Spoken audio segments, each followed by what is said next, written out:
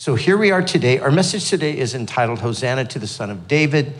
And of course, that's taken from the passage that we looked at, which is actually a quotation from one of the Psalms that we'll look at in a moment as well. But today, as many of you know, today is what is traditionally called Palm Sunday. And this day commemorates the day that Jesus rode into Jerusalem seated upon a donkey, and the one and only time that he ever allowed people to publicly acknowledge his messiahship. So other times when people were healed or something to that effect, and they went out to spread the word that the Messiah is here, Jesus encouraged them or discouraged them from really doing that, because this was a specific day. This was a day that God had planned from the very beginning, that on this particular day that he would be revealed to Israel as the long-awaited Messiah. So the church has referred to this day as Palm Sunday. That's a tradition. We read here that they cut down branches from the trees and they laid them in the road. And John in his gospel actually says that they were palm branches. So that's how we ended up referring to this day as Palm Sunday. But this day would mark the beginning of the final week of the public ministry of Jesus, and also the final week of his earthly life. And so as you put all the stories together, Matthew, Mark, Luke, and John, they all record the same thing. It's just slightly different with each of them. Some give details that others don't. But as you piece it all together, you see that there were basically three different kinds of responses from the crowd that was there today. There were those that were elated. There were those that were so absolutely thrilled. This was the moment that they had longed for, the moment when the Jesus that they had come to believe in would now publicly declare himself to be the Savior. So there was that group. But then there was another group that was perplexed. They weren't quite sure who he was or what was going on. And so we read right there in the text, they asked, "Who is this?" And the response was, "This is Jesus, the prophet from Nazareth in Galilee." But there was one other group that was there, and that would be the group of the religious leaders, the Pharisees, the Sadducees, the Herodians. And this group was very disturbed by the things that were happening that day. And they were enraged that Jesus would allow these people to make reference to him as the Messiah. And so they actually said to Jesus, they said, "Teacher, rebuke your disciples. Don't let them say these things about you." And Jesus said, "I tell you the truth, if they were to be silent, the very stones would cry out." So there was no stopping what was happening on that day, because this was the day that God had designated for the Savior to come to the nation. Now, in this passage here, there are three prophetic texts that are being fulfilled. And I want us to just kind of walk through those three prophetic texts: Psalm 118, Daniel chapter 9, and Zechariah chapter 9. And so what we need to understand is, number one, that all of this is a very specific fulfillment of prophecy. And number two, it reminds us that God is faithful to fulfill his prophetic word right down to the very day. And we'll see that as we look at it in a moment. But in Psalm 118, verses 19 through 26, you don't have to turn there, but you might want to jot it down and go back and look at it later. Let me read to you what it says. It says, "Open to me the gates of righteousness. I will go through them and I will praise the Lord. This is the gate of the Lord through which the righteous shall enter. I will praise you, for you have answered me and have become my salvation. The stone which the builders rejected has become the chief cornerstone. This was the Lord's doing. It is marvelous in our eyes. This is the day the Lord has made. We will rejoice and be glad in it. Save now, I pray, O Lord. O Lord, I pray, send now prosperity. Blessed is he who comes in the name of the Lord. We have blessed you from the house of the Lord. Now, as you heard that, maybe there were a couple of things that stood out to you there. So for one, the statement there, the stone which the builders rejected has become the chief cornerstone. Later on, if we keep following the story through this week, as Jesus is there in the city in this final week before he goes to the cross, much of the week is spent really in debate with the religious leaders at the time. And they're in this one exchange that's taking place. And of course, they're rejecting him. Jesus said to them, haven't you read that the stone that the builders rejected has become the chief cornerstone? So that's taken from this 118th Psalm. But did you also notice there the phrase, this is the day the Lord has made. We will rejoice and be glad in it. Now, of course, we can take that and we could apply that to any day we wanted to, especially if we're having a good day. We can say, this is the day the Lord has made. But this was a prophecy about this specific day. This is the day.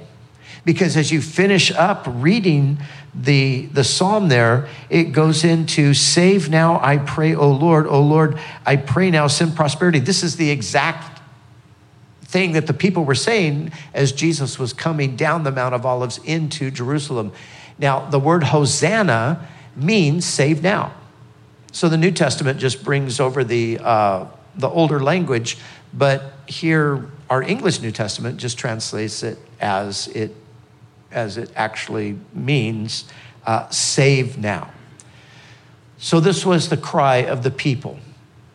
So this whole scene was a fulfillment of prophecy. Now, when John writes about this event, he says that when it was happening, we didn't really realize it.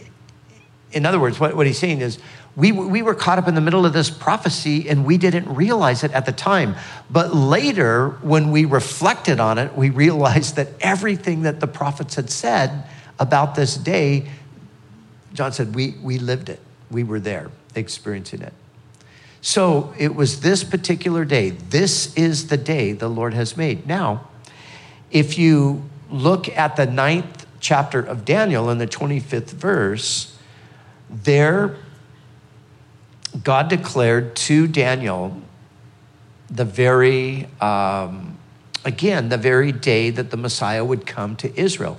And this is what he said. He said, from the going forth of the command to restore and rebuild Jerusalem until Messiah shall be 69 7-year periods.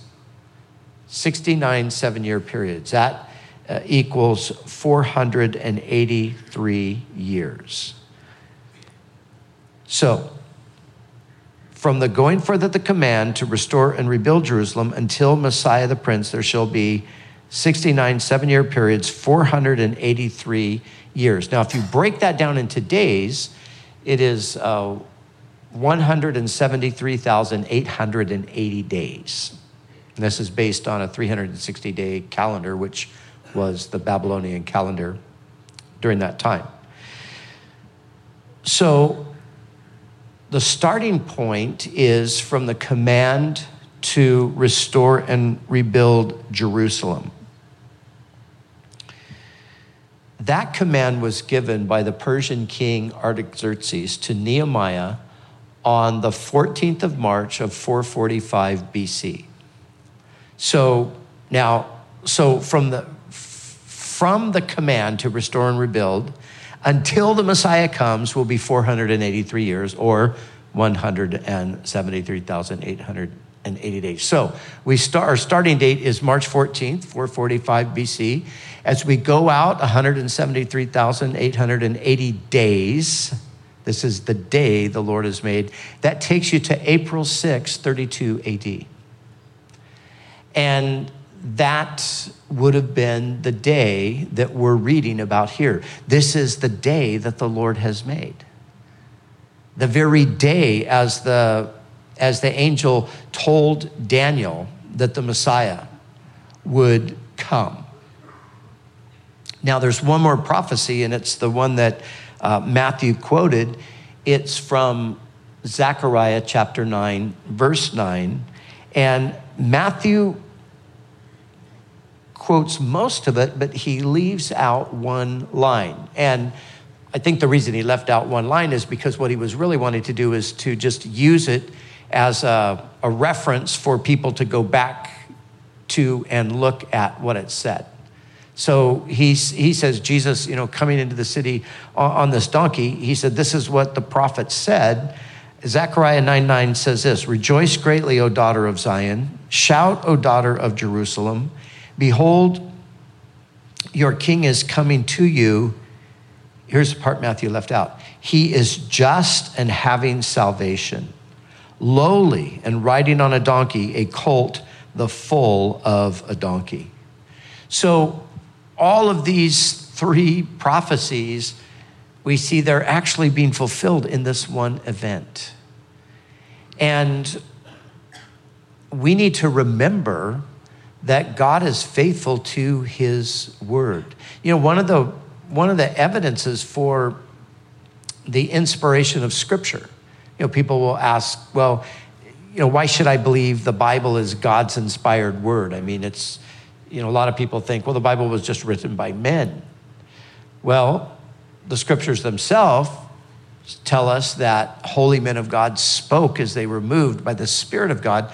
But one of the built-in proof for the inspiration of Scripture is prophecy. So God tells in advance the things that are going to happen.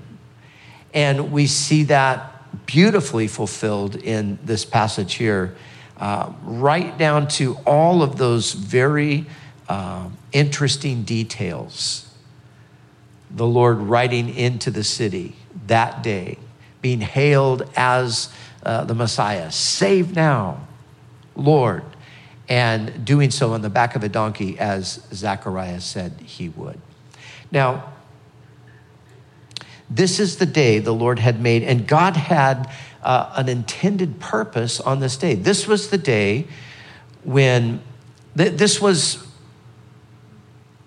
supposed to be the best, the greatest day in Israel's history. This is the day that they have waited for all of their history. From the very beginning, as the nation is being established, God tells Abraham that through him and his descendant, singular, all of the nations of the world are going to be blessed.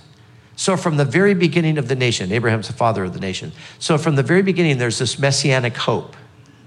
There's this expectation that this descendant of Abraham is going to come and he's going to bring a blessing to the whole world. So this is really in many ways, this is like the reason for the nation's existence.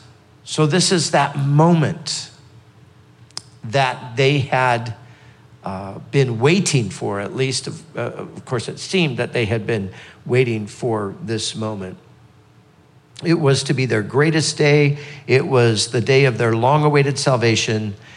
But tragically, instead, it became the day that would plague them throughout the rest of their history, right down to this very day.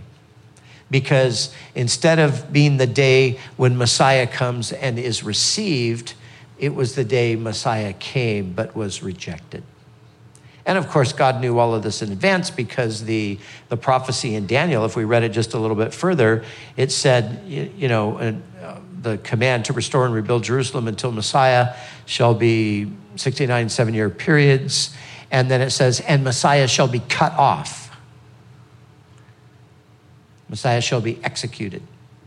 Stated there. So obviously God knew in advance. But nevertheless, this is the opportunity that the nation has. But as Luke tells us, who gives us a little more detail about the events surrounding this, Luke tells us that as Jesus drew near and he saw the city,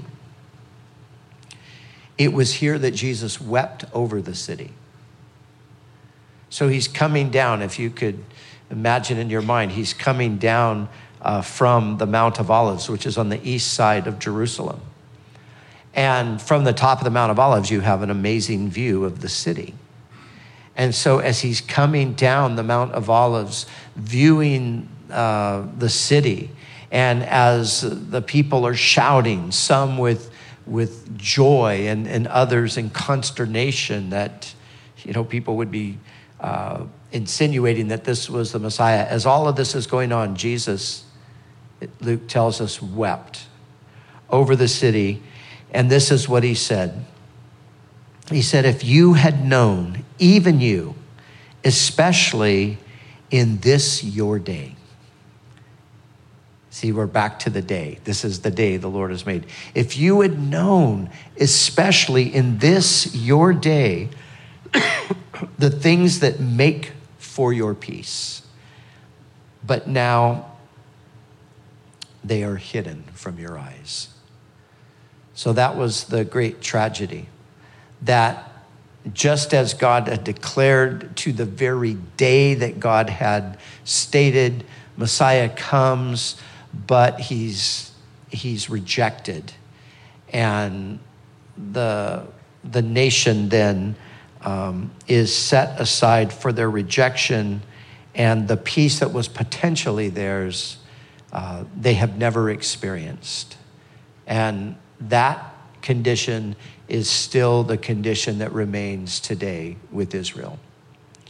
And anybody who pays any attention to the news about Israel, which Israel, of course, is in the news on a regular basis these days. Jerusalem is in the news on a regular basis these days, and has been since the reestablishment of the state 70 years ago.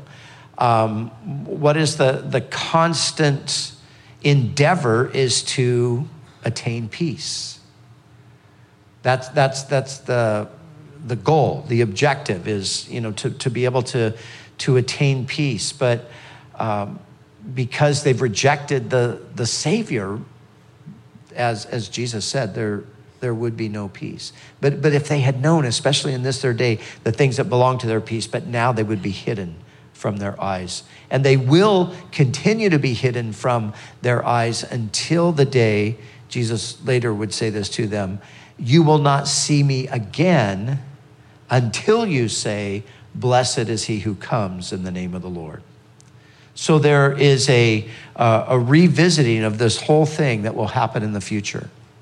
That Jesus will come back again to Jerusalem, but when he comes back again, he will, that time in the future, he will be embraced by the nation. But as we look closely at what the people are crying out for, they're crying out for salvation, right? Save now. Save now. Son of David, save us now. But the problem was they didn't know what they really needed to be saved from. They thought they knew. And herein lies the mystery as to why the nation rejected Jesus as the Messiah. Even to this day, people are perplexed. How is it that Israel rejected the Messiah? Why did they do that? Well, they did it for really one simple reason. And that one simple reason was they did not want the kind of salvation that he offered. He was offering them salvation, but it wasn't the salvation they were desiring. They wanted a political salvation. You see, for them, their problems were all political. The problems were due to the fact that there were foreigners that ruled over them. They were under the Roman oppression. So in their mind, the Messiah is going to solve our problems by getting rid of this Roman oppression. Now, they had obviously forgotten that they had been oppressed even by their own rulers at times throughout their history. But this was their idea. If they could just, be freed from Rome's oppression, then this would, create this wonderful peace. And Jesus wasn't offering that kind of a salvation. He wasn't offering a political salvation. They were looking for a physical, material type of salvation. In other words, they were looking for a salvation that would just solve their external problems. But you see, Jesus was offering a different salvation. And he's offering the same thing today. And this, again, is one of the reasons why the world disregards Jesus today. What is the world looking for today? Well, the world's looking for a political solution, right? The world, and I'm just speaking, generally, give us a solution, fix our problems, get rid of our debt and get us out of poverty and help us with these things, and that'll create this wonderful world. Today, of course, the big thrust is equality. When we have a world that's filled with equality instead of inequality, we're going to have the perfect world, and that's the utopia that people are longing for and working toward, and they think that's the solution, just like they thought that back at the time of Jesus. But it's not. Nor is the solution found in just the merely physical and material. Or we just could make more money, or just had better living conditions, or if we could get a better education, or on and on and on. The list is a million miles long. It varies to some degree, but it's similar from person to person. But you see, Jesus came to offer spiritual salvation. And according to God, the problems in the world, the global problems, and even the more external, physical, material types of problems and inequalities and all of that, those are not really the problem. They're the symptom of the root problem.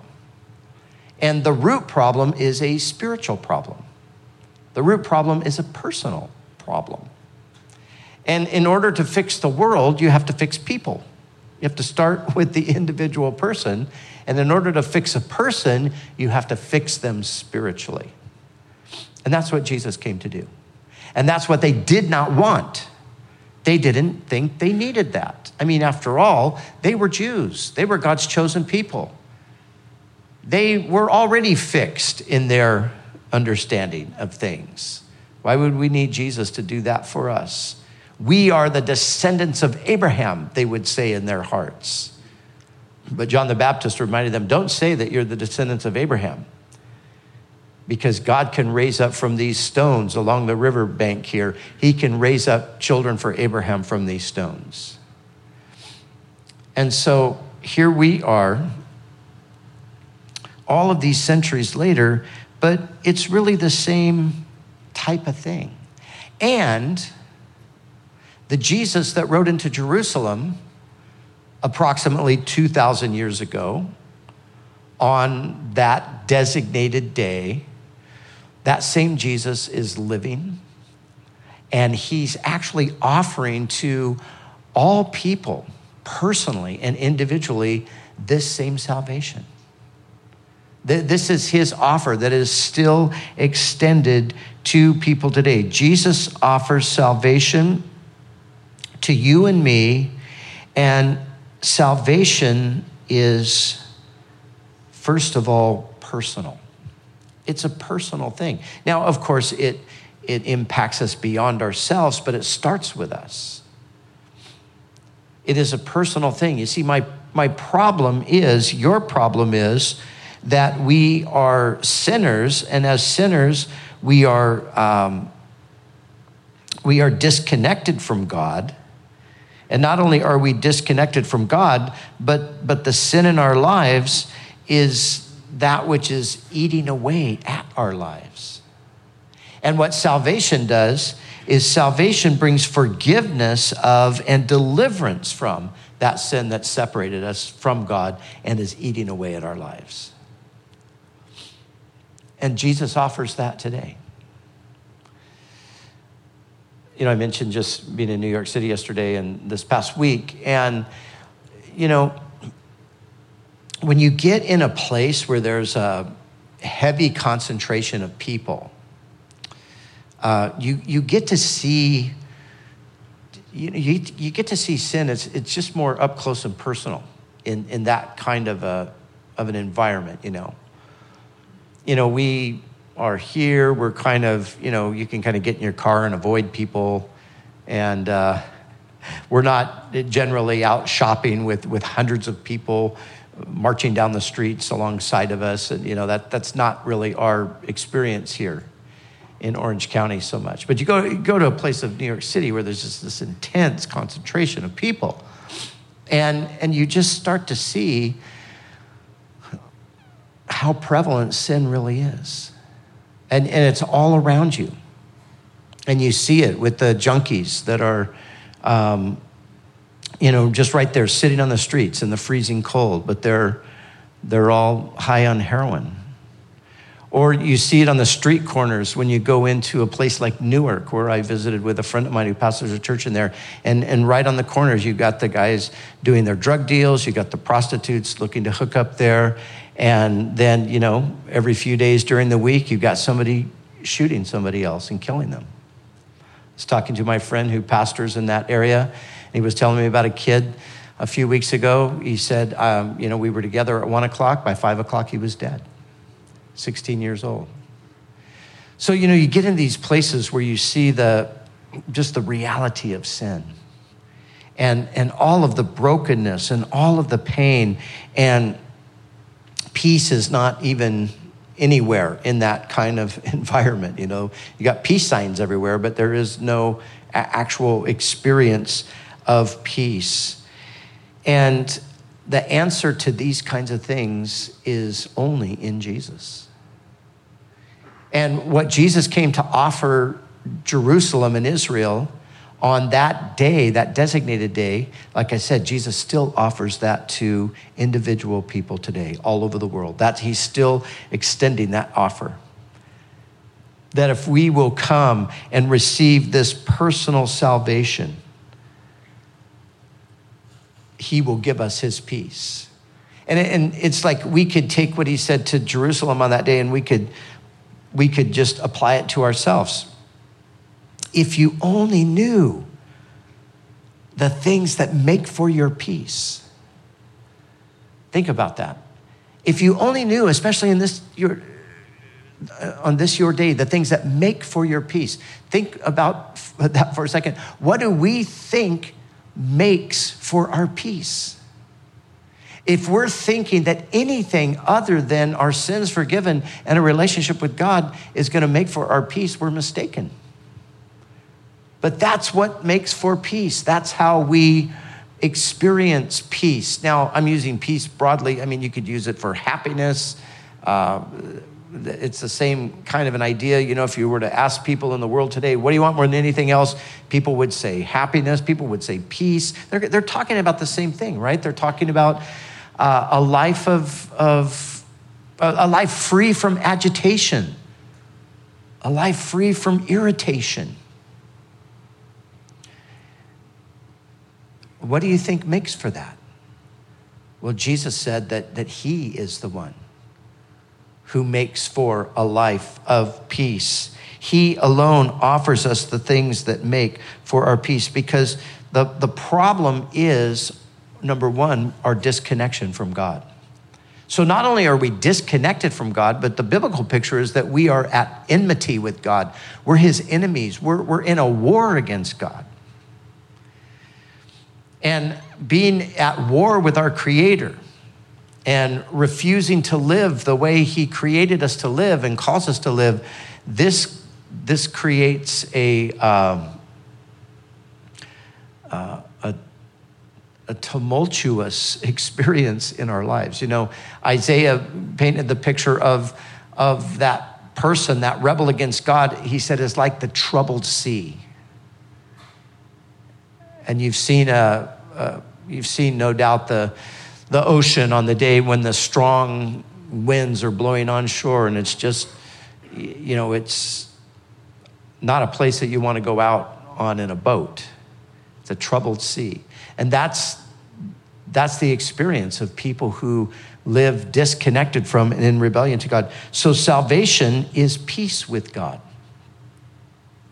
When I receive Jesus, I come into a relationship with God where now the war is past and it's a time of peace. And I have now peace with God. And because I have peace with God, I can now have inner peace. I can now have that tranquility within. And when I have that, then that will make its way out of my life in my relationships with other people. So this is the secret to peace. Peace with God equals peace within equals peace without. But unless we have that peace with God, we have no peace within, and we will have no peace without, regardless of the various multitudes of peace treaties that are written, whether literal or just figurative. That's the reality. But this is what Jesus came to offer. And as I said, he offered it to them, and they did not receive it. And as he said to them, these things are hidden now from your sight.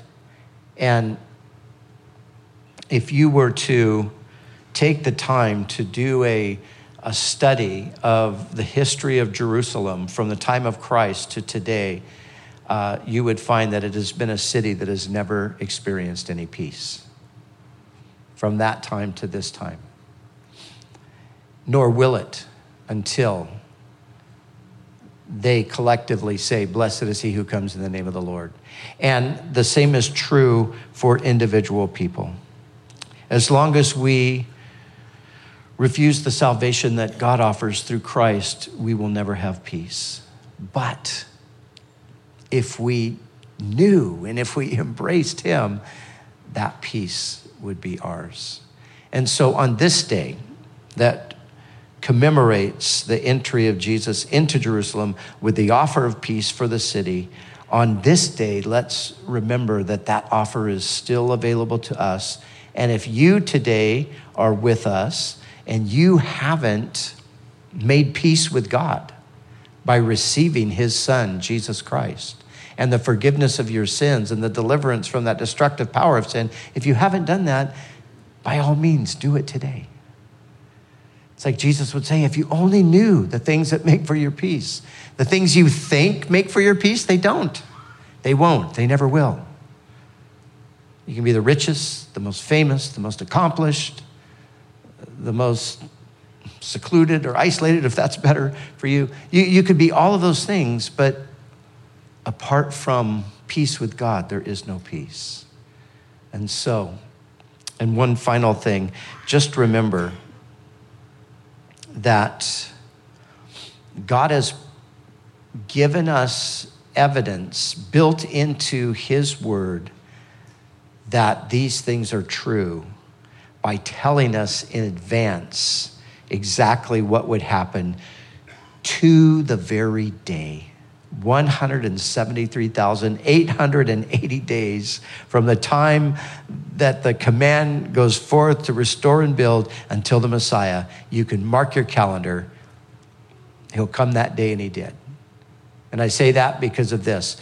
God's word tells us the truth about everything. It tells the truth about where we came from, why we're here, where we're going. We can bet our lives on it. And just as Jesus showed up on the exact day that the prophet said he would come, so all of God's words will be fulfilled exactly as he declared. And nothing can stop that. Nothing can stop it. Nothing. So the wisest thing we could do is be like those people on that first Palm Sunday who took their garments and threw them on the road and cut down the palm branches. And what were they indicating? They were indicating that they were receiving the Lord who came to save them. And so, Lord, may we be men and women like those men and women who opened their hearts to receive you on that day. And Lord, may we receive you on this day. And Lord, I pray for anyone that's with us today that maybe has never surrendered to you. They've never known any peace because they've been thinking that it's in all the places that it's not. May they know today that peace is only available through you. And Lord, may they receive you that they might receive that peace with God and peace within, translating to peace in their relationships, just on out into life itself. Lord, we pray for the week ahead of us.